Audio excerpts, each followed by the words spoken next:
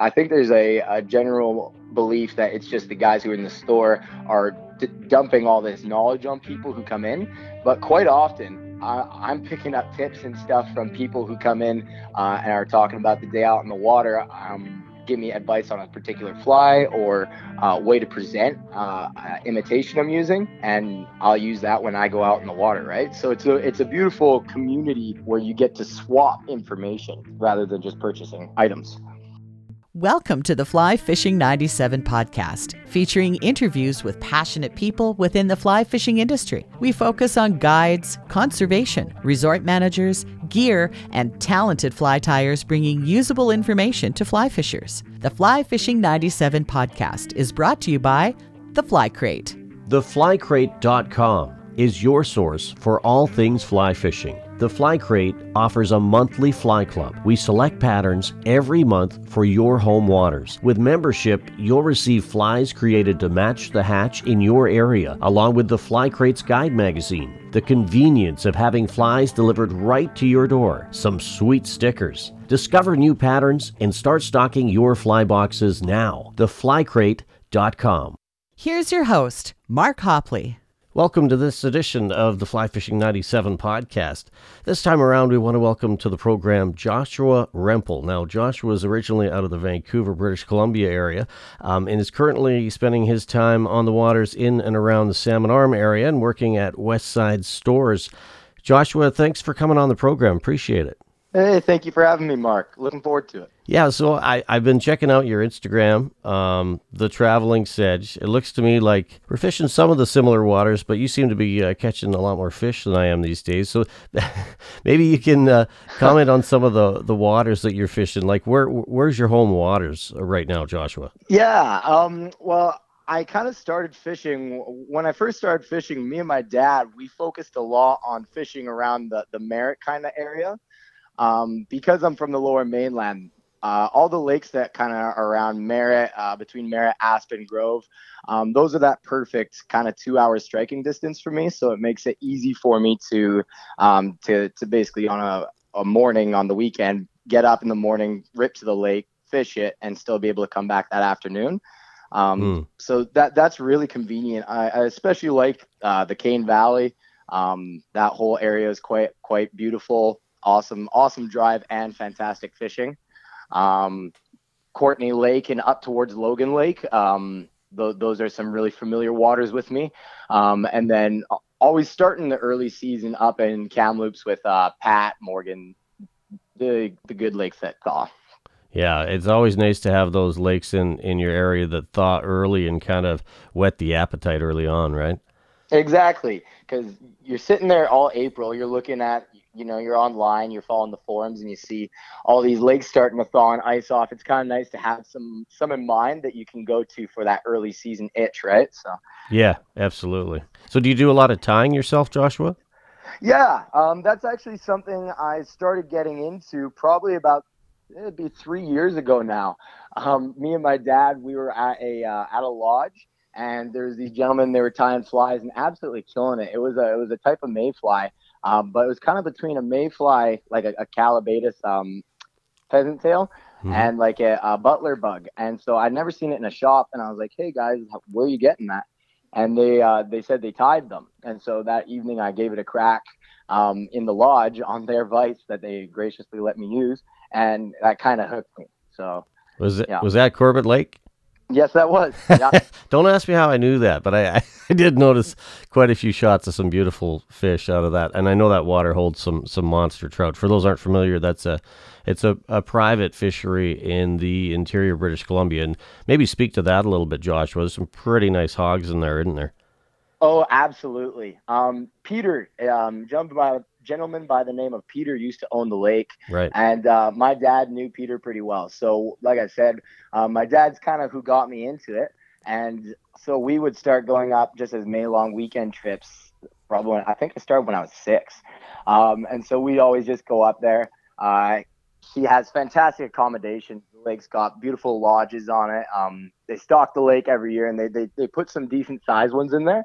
But it's got fantastic shoals. That's probably the thing about it that draws me to it the most. I like clear water where you can visually sight the fish. Hmm. Those mayfly hatches, you have the visual sight windows. You can actually watch the fish cruising, but also it gives you beautiful transition zones for your chironomids and your that sort of thing over the deep, right? And recently, Peter has swapped management over. Actually, I sadly believe Peter's passed, but management's been swapped over, and they've been doing a really good job keeping the lake stocked up and ensuring that the numbers are doing well.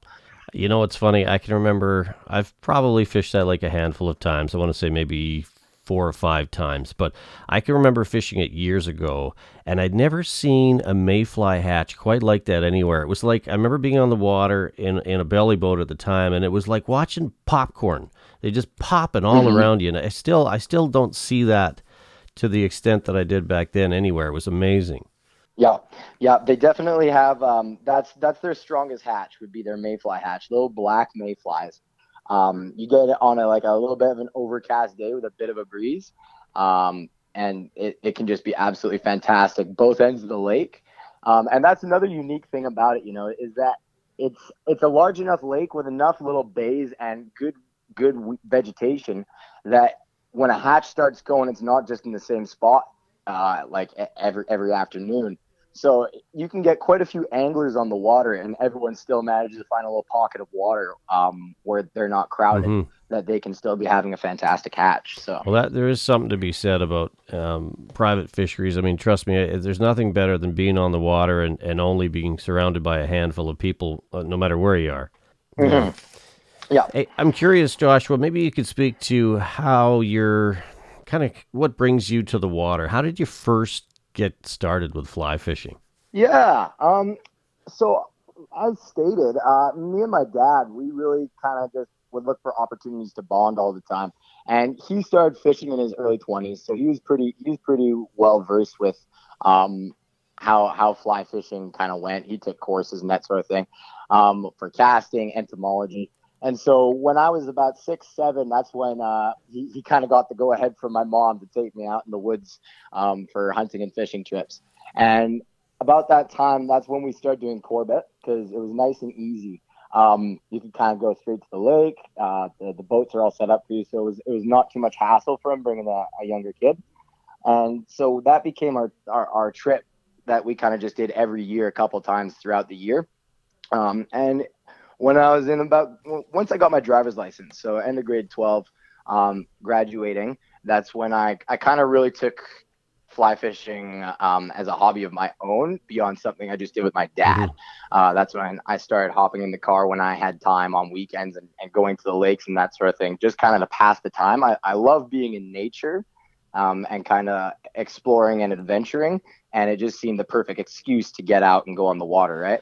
And it's during that time, just after grade 12, that I really started getting into it. And I realized, whoa, this is kind of more than a hobby for me. This is more so like kind of a way of life that I just really look forward to getting out to the water for more than just the aspect of catching the fish, but for the connection you get just being in the environment and the camaraderie you have with fellow anglers when you're on the water. And that's kind of what just developed it in my head and why I really look forward to doing it. Well, you're certainly in the right place. I actually used to live in Salmon Arm, and I can speak to that's just where you're at right now. You're surrounded by so many great waters. Like you said, within an hour, 2 hours drive, you could be just about anywhere in the interior of British Columbia. And I realized just from talking to you earlier before we started recording, is that you're working at Westside Stores. They're pretty well known for their fishing equipment, aren't they? Yes, they are. They're quite a good shop. The nice thing about them is they're small enough and well staffed that no one we really pay attention to customer service. So anyone who comes in this close to such good fishing, there's so much water around. You get off the lake and you fish one day, and you come to work the next day and you get to sell fishing gear and discuss fishing with customers. It's kind of a contagious excitement. So that's something that the store has going for it is that all the staff are very eager to help you. Um, and yeah, there's a little bit of everything for everyone around. There's all the local lakes, Gardam, Skamikan nearby. So you get your folks coming who want to just fish the local lakes because they're locals, and you get the people coming from Alberta. So there's always something happening and buzzing. So keeps the store busy for the store that it is, for sure. I love that. That's a real old school mentality as far as I still love going into fly shops because I think retail has changed so much. And I know I used to work at one, long, long time ago. And I just remember how much, like you say, you spend time with the customer. It's one on one. You're actually engaged in the conversation, and they're probably very likely to come back to the store, aren't they? Oh, for sure. I think the beautiful thing about it is that you kind of get to build those relationships with people. And that's one thing that retail stores have that online just won't ever have, is you get the relationship with the person who's working at the store, and that the direct hands-on advice from people who work there. And it's not only that, it's being like a staff member there. I get so much information and tips and advice from people who are coming in. I think there's a general belief that it's just the guys who are in the store are dumping all this knowledge on people who come in. But quite often, I'm picking up tips and stuff from people who come in and are talking about the day out in the water. Give me advice on a particular fly or way to present imitation I'm using, and I'll use that when I go out in the water, right? So it's a beautiful community where you get to swap information rather than just purchasing items. I can tell you that my direct link to Secret Lakes with Big Fish disappeared when I stopped working in a shop because, like you say, it's an interaction, and it's not just you always telling the customers where the good fishing is. You learn as much from them as the other way around a lot of the time. Yep. Yep. Oh, totally. Half the time I'm hiding behind a row of gear, just trying to listen to a conversation going on one row over. That's funny. Okay, good stuff. So I want to get back to your fly fishing. So if you had to pick somebody that's been, I kind of think I know where you're going to go with this, but if you had to pick somebody that has been the most influential in your fly fishing, would that be your dad, or who would that be? Yep, I'd say my dad for sure. He's taught me a lot and really provided me with the equipment and the gear I needed to get out there. He got me my first fly rod and that sort of thing, and it really did encourage me to, when I graduated, start going exploring the lakes and rivers. Actually, another big influence, it's kind of an odd one. I might kind of butcher the pronunciation of his name, but John Girac. Hmm. I read his books quite regularly, and both his books just on stories of him fishing, as well as his instructional books. That really helped me. He has a book called Fishing the High Countries, which has a lot of information that assists me in fishing when I started first fishing small streams and rivers. So that's been very helpful. And then, of course, Brian Chan, Phil Rowley, Les Robinson, all fantastic guys who I use their patterns on a regular basis from their various books. Fair enough. Some pretty big influences there for sure, and that's the one thing that I mean we never stop learning at this as anyone that fly fishes knows, and it's just everyone is so sharing with information. That's the one thing I really find about this sport. Hmm. Yeah, it's not a competitive sport where you're trying to beat someone, for the most part. Although I realize there are fishing competitions, but it's really, you're kind of going out against yourself in a way. And so because of that, everyone's kind of trying to support each other and encourage each other to grow, right? What does the future hold for you in your mind right now? If you could do anything 5, 6, 10 years from now, what do you see yourself doing? It seems like you're pretty immersed in the fishing world. Yeah, I definitely would love to get further into guiding. For me, nothing is more entertaining than being on the water, and that's whether I'm personally fishing or I'm helping someone fish. I've taught quite a few of my friends to fly fish, and the satisfaction of seeing them get excited when they start catching trout, or they get into a beautiful hatch, or catch an absolute slab is for me just as satisfying as, well, maybe not just, but close to as satisfying as experiencing it myself personally. So guiding, definitely, and I'd like to start my own shop, actually, for fishing and outdoors and that sort of stuff. So Cool. Good stuff. If there's a place right now in Salmon Arm that you want to go and talk fishing, like what I always like to ask this question: is there a brewery or is there a coffee shop or obviously you're working in a tackle shop, so that's maybe where you get your fix. But where do you go to talk fishing? So there's actually a couple things. The brew house. There's quite oftentimes some locals who are at the shop who tie and that sort of thing who go there for gatherings to kind of stop and talk fishing. So that's a good location. But actually, Askews grocery store, Uptown Salmon Arm. I believe it's once a month, although they're taking a break this month. But once a month they meet and they have a tires club. So it's a Shoe Schwab's Tires Club, and they all meet there and they get together. They tie some patterns. They discuss patterns. Les is there, and he kind of always has a pamphlet of some kind that we get to work our way through to learn various patterns for local bodies of water, as well as out towards Kamloops, Cache Creek, all that kind of stuff. So that's a really good location to both pick up a couple tips on tying, but also to just talk fishing. Yeah. Right on. Have you been out to White Lake yet this year? I have. Any good? Quite a few times. Fantastic. Early season, especially during the ice off, anything chartreuse. I was just using black balance leeches, but giving them a bit of a chartreuse hotspot, and absolutely bonkers. When the ice first came off, I was there almost every day 1 week after work when the ice first came off, and it seemed like everyone was able to hook into fish no matter what you were doing. At this point in the season, it's getting a little warmer, and the water clarity it's incredibly clear right now, but because of that the fish are more spooky. Still some beautiful fishing. I've kind of swapped over to using a sinking setup though, and anchoring just outside the drop off, casting along the drop off and retrieving up the deep portion. So that's still very productive, but it's getting a little bit tougher at this point. But early season, I loved it. Yeah, that's a great lake. I've had some good days on that one for sure. I want to dig a little deeper into a fly you just mentioned that caught my attention. You said balanced leech with a chartreuse hotspot. Is that like a vampire? What does that look like? Yeah, so it's basically got the semi-sealed dubbing. So it's pretty buggy, it's pretty wiry, and then how I tie them is when I have the hook and you have the pin going past your hook, your jig hook, I fire a bead head onto that, and I usually fire one that's has a color variation.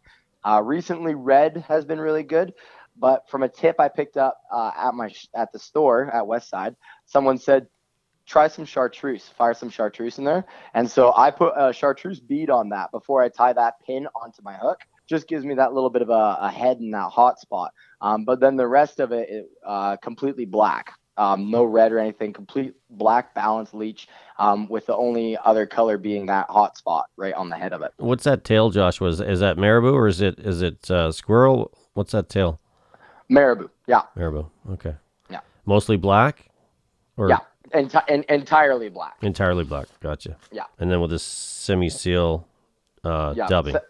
Semi-sealed dubbing done with a dubbing loop. So you get that really kind of wiry, picky hair going. And then a small, not too large. I like to keep my on my balance leeches, my marabou tail's pretty short. I find that sometimes if the fish are feeling a little bit picky and they're kind of weakening out on the strikes, they hit that tail and they don't necessarily take the rest of it. So I've been making my tails a little bit shorter recently too. Are you fishing these with indicators? A little bit of both. Yeah. If there's some chop on the water, I have it under an indicator. I find that the slight ripple of the waves gives it that little bit of an action. If it's a completely calm day though, glass calm, then no indicator, just straight strip. I just love the shoals on that lake. I can remember, and it has some amazing chironomid hatches, as you say, early in the spring. And they're so prolific, the different colors. Like I can remember one day on there it started with like lime green, and then it went to like a carrot, kind of an orange color. And the water's so clear that those trout get pretty picky. Yeah, when it gets clear, they definitely get leader shy. It's not a lake that you want to be sloppy on your knots. I know that like usually you can kind of get away with when you're doing your tippet material off the end of your leader. You can most lakes that you can kind of have that shorter. It doesn't really matter if they see that knot connecting, your leader or your swivel, for example. But they're definitely leader shy in that lake. So you want to make sure that you. I usually try to go with a slightly smaller diameter line. Definitely fluorocarbon. Um, uh, and yeah, you got to be pretty soft on your presentation, otherwise you'll spook them. But as you said, the beauty in that lake is the chironomids are very large quantities of them, but they're not just your classic black and red and kind of chrome and gunmetal. You get some absolute vibrant bugs coming off in there sometimes. Makes it quite interesting. Yeah, absolutely. But you're allowed to name names here. What's your fluoro go to on the setup? Like what brand you using? Gunmetal chironomid, if we're talking chironomids. I love using gunmetal chironomid. I usually start size 14 or 16. I like to kind of start a little bit smaller and then work my way up to 12s and 10s. But I find I usually have a little bit more success in 14s and 16s. Hmm. Gunmetal wrap going up them with a red ultra fine wire ribbing. And then I just use a black bead head and some form of material to give yourself a little bit of the white gills. Stretch floss is really good. Uh, yeah, Unistretch? a little bit of a gill. Yep, Unistretch. Thank you. That's Yeah. exactly what I was looking I for. got it in front of me here. Yeah. That's why I remembered it. Um, what about sorry the fluorocarbon leader that you're using? And you said you like to go a fairly fine diameter. What kind of brand and what kind of pound test you using? So recently, I've been using a lot of Seagar, Blue Label, and around the lakes around here, the sweet spot I find is 6 pound. I kind of like 6 pounds. If I know there's some hogs in the water, thinking specifically some lakes up towards Kamloops, Pass Lake, for example, I kind of up it to 8 sometimes, but usually I'm around 6 pounds, which usually runs 3x or 4x. And with the fluorocarbon, I find a big thing is you want to go the 100% fluorocarbon, not just some kind of fluorocarbon coated. You want it to be complete fluorocarbon. Um, Harder for the fish to see, but also if you're using it subsurface, it has that extra little bit of weight, which helps assist in bringing your fly down faster. That said, it can be a bit of a pain when you're going for dry flies because it can drown your flies. So I run a little bit of floating up my tippet. So I run a little bit of floating on the line itself up from my fly. Um, but yeah, I find that really gives you the edge in clear water when the fish are leader shy, going fluorocarbon over Yeah. monofilament Yeah, 100%. I'm a big believer in that myself. Are you fishing a loop Yeah. knot? Clinch knot, loop knot. I like the loop knot, unless you know Hmm. what, some of my saddest days and biggest fish that I've lost have been because of the loop knot. Um, it's just not quite as strong as the clinch knot I find, but it gives it the nice superior action. Obviously, especially you're using chironomids or nymphs, they can kind of wiggle and Hmm. jiggle about. Um, but yeah, either one of those. Again, if I know there's some bigger fish in the water, I'll probably play it safer and just go a straight clinch or improved clinch, get that little bit of extra strength, I find. Um, but loop not quite often if I want the Yeah, action. Yeah. fair enough. We're chatting today with Yep. Joshua Rempel. Joshua right now is located in Salmon Arm, British Columbia, working at the fishing side of things at West Side Stores. Joshua, if you could have your day your way, like your perfect day, paint us a picture of what that would look like on an interior still water. Oh, yeah, that would be probably, you know what? Probably a day in fall. Um, I'm a big nut for the autumn fishing on still waters. I love it when the temperatures kind of drop, the fish are moving into the shallows, the colors around the lake are vibrant. You get a sunny day in kind of late September, early October. The fish are shallow, they're fattening up before ice over. There's usually less anglers on the water because kind of a variety of interest. A lot of guys swap over to hunting season, so you kind of get that seclusion on the water, and you can have absolute fire fishing in cool water, stripping some leeches. Hard, vigorous attack, hits and strikes. So I'd probably say for me, sunny day, October, somewhere in Merritt, in kind of the hill country, using some leeches. That sounds pretty good. The fish really strap on those feed bags come, late September, early October, even into early November before, like you say, the snow starts flying. They get pretty aggressive, don't they? Mm-hmm. I find the later in the season it gets, the more hit and miss it is. You have some days where they just don't seem interested in anything you're presenting, but then you have some days where they suddenly go on a feeding frenzy. And I find that it gets a little patchy throughout the day where sometimes you'll be swapping flies and moving positions and really getting aggressive with your fishing, and nothing will be happening. But all of a sudden you'll get a window of opportunity, and it'll be something as simple as the sun coming out, warming the surface temperature of that water just the slightest bit, and the fish will start feeding, and then you're into them, and you can rack up the count over an hour so fast. It really just feels like you kind of scored a little treasure, because the season's coming to an end. It's kind of getting later, but you still get that kind of last minute awesome day out on the lake. I find that hard to beat. And those are those memories that kind of pull you through the winter months, when you're sitting at the tine bench and you got that itch, but you kind of have something to draw on. Does that make sense? Yep. Yeah. For Yeah. sure. You're bang on too. When you said a lot of guys switch over to hunting, and then all of a sudden there's more space on the water, and I totally agree with you on that. I find fall is just my favorite time when you can get out because there's usually a lot of open water. Hmm. Yeah, a lot of open water, and like I said, with it getting a little bit cooler, the fish typically come up into the shallows again. So you're back to sight fishing and all that kind of stuff, which is refreshing. If you fish through the hotter months of July and August, you're kind of tired of being down deep with the sinking line. It's nice that you get that final shot where they come back shallow again for you.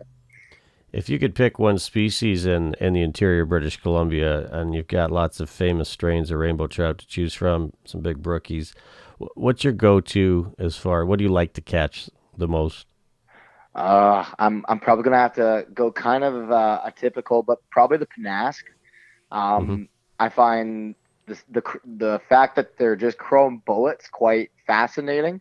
There's some gorgeous fish, and the amount of aerial jumps and flips and tail walks they do is hard to beat when they really give you a show when you set the hook. So I'd probably have to say if I could have one, it would be Pennask Yeah, rainbows. I hear you. Those blackwaters can be fun too, but very different fish in your area for sure. Yeah. And you know what? I love blackwaters for their aggressiveness. I find that they get larger than Pennask slightly faster. But who doesn't love setting the hook and having a fish come 5 feet out of the water for you, right? It's kind of hard to beat. Well, that's exactly it. And those Pennask love to patrol those drop-offs and shoal areas, and they're primarily insect feeders, so that kind of suits us just fine as far as tying, doesn't it? Yeah, exactly. It's nice that you get to they typically are not very not as confusing. You don't sit there and kind of go, "Oh, what's going on in the water? Like, how come they're not taking these bugs?" Because they're so keyed in on a particular strain of insect, and insects themselves. You know that if you can match that hat, you're probably going to be pretty gold. Yeah, that's accurate. Because a lot of lakes I noticed that have the blackwater strain in, you may not see a fish even jump all day. And Yeah, then all of a sudden you're into one, and it just kind of doesn't seem to make sense. No rhyme or reason. They're out like they're predators. All of a sudden, boom, they're there. They show up. But those Pennask, like you say, if you could dial it in on what's happening, you're going to probably have a pretty good day. yeah. And I think that's a big thing to solving the puzzle of fly fishing, which is very enticing about it. It's rewarding to be able to identify what's hatching, what's coming off, and to be rewarded for that. nothing's kind of worse than you figure out exactly what's hatching. You get a good imitation of it. You find one, whether it's a vial sample, you pull one out of the water, or you pump a fish. You look in your box, you find the right imitation, and then it proceeds to not really do much. I find that happens sometimes more with black waters than it does Pennask. Absolutely. I agree. I couldn't agree more. If you could change something about fly fishing, is there anything that's going on out there you think we could do better or would like to see changed? I'd like to see more young people kind of getting into it. I still think it's starting to happen. There's definitely a lot more younger generation getting into fly fishing, but I still think a lot of people think of it particularly as kind of a sport for the more mature and slightly older individuals. And I think that that's fantastic, but I think a lot of young guys are kind of scared off by it, and kind of get almost looked down a little bit on sometimes, dependent on the group they're in. They can be kind of looked at as just not having the experience or not really knowing what's up, which granted, you're younger, you've had less time on the water, but I think it kind of intimidates and scares a lot of guys away from it, because it is such a steep learning curve. At the best of times, the last thing I think a younger guy needs is sometimes to have someone looking down their nose at him. But for the most part, I think that's gotten much better. I'd say groups are getting more open. People are being more open when they see a young guy roll up onto the water, or a young girl. And so I think that that's taking big steps in improving. I think that's well said, and guys like yourself, young guys up and coming in the sport or in the shops to help, I think that can only be a good thing. Mm-hmm. You got any crazy fish stories, Joshua, from your time on the water in the last few years? They don't always come to mind quickly, but just kind of think for a second. Is there anything that's weird that's happened to you lately? You know what? Actually, I was hoping you would ask. I was just on a trip. I was up in one of the lakes in the Douglas Lake Ranch property. And we were fishing around this particular hole in the weeds, and the fish were rising steady. And you have your fair run-ins with nuisances when you're out in the water over the year and the season. Loons are kind of one of those things that I love to see on the water, but I've had my fair share where they kind of can disrupt the fishing around me. And there was this one particular loon that was treating us almost like how a sea lion treats salmon anglers out in the ocean. He was just circling and circling, and this sucker was so smart that we had 3 boats. He would swim between the boats and watch us, and the second one of us had a fish on, we could be across the bay, and the loon would hear the fish jump, instantly turn and beeline it to that boat. And he was dogging our boats for some time, and he actually managed to knock off 3 fish. One was mine, 2 were my dad's, and he I guess he'd get underwater and just bump them just right, and he'd knock them off, right? Wow. And so on the 3rd time, we're like, hey, we're gonna try something different. We moved to a different portion of the bay. Fish on, playing the fish. Loon comes up, hits the fish.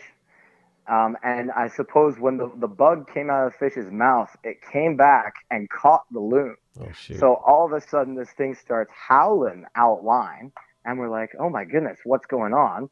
And that's when we realized that this loon was on the end of the line, just absolutely stripping the line. So we were trying to put the brakes on it, try not to harm the loon, at the same time hoping that he doesn't absolutely take all our gear off at the end of it. And so that was pretty hectic. We were anchors up, chasing this loon across the water, hoping that the fly would come out of the poor guy. So what happened? So it got him into the backing, kept putting the drag on, just trying to kind of get it to tighten down so hopefully the fly would pop out. And literally the last couple spins of backing, the fly finally popped out. He only had a couple wraps left on there, though. We were almost positive he was going to lose his whole setup. Wow. I've actually had something very similar happen, and it's amazing when those things take off. They're probably about as fast as anything underwater that you could ever see. Oh, absolutely. And they're smart, right? It's not their first rodeo, so they, like you say, they're dialed in. And on some lakes, as soon as your rod bends, they're down. They're looking under the water. They know. Yeah. Yeah. They're following you, and you pull up anchor and you move across the water. You can move to a complete different part of the lake, other end of the lake. And this loon would 5 minutes later, he'd be there. He'd be following you, right? Unreal. Smart little guy. Oh, yeah, for sure. I think sometimes the best thing you can do is if you have a small one on, after he lets go, maybe that loon gets fed and leaves you alone for a bit, Yeah. I know it sounds mean, but it's no, it's true. He demands his taxes, right? That's right. That's right. You're on his home water. He gets his share. So if somebody, Joshua, wants to check out some of the good fishing you've been up to, throw out your media handle out there so they could kind of follow along some of the fish you've been chasing in British Columbia. Yeah, for sure. So traveling_sedge. I have that on an Instagram and a Facebook account. So feel free to take a look at those and leave some comments, recommendations on things I can be swapping up. I started it last year actually. When I went fishing for a month. I took a month off and was just fishing all the lakes around, again, the Cane Valley and up into Kamloops and that sort of thing. And I kind of started it as an account specifically for me to almost look back on, almost like an online scrapbook. And as I continued to do it more and more, I realized that I just love documenting my adventures out in the water. And so I have a lot of learning to do. I want to get into more photography, get a better camera, better quality video camera and cameras and such. But it's a learning process, but I'm very much enjoying it. Well, we appreciate you taking the time today. Keep up the good work, and if anybody's in the Salmon Arm area, they can pop into West Side stores and maybe chat fishing with you. Yeah, for sure. Make sure you swing by. We'll look forward to seeing you there. Thanks, Joshua. I really appreciate you taking the time tonight. You have a great season. Yeah, you as well, Mark. The Fly Fishing 97 podcast is brought to you by theflycrate.com. Thank you for listening to the Fly Fishing 97 podcast. Your feedback matters. Let us know if there's a person or topic you'd like discussed. Email us at mark@flyfishing97.com. Until next time, tight lines, and we'll see you on the water.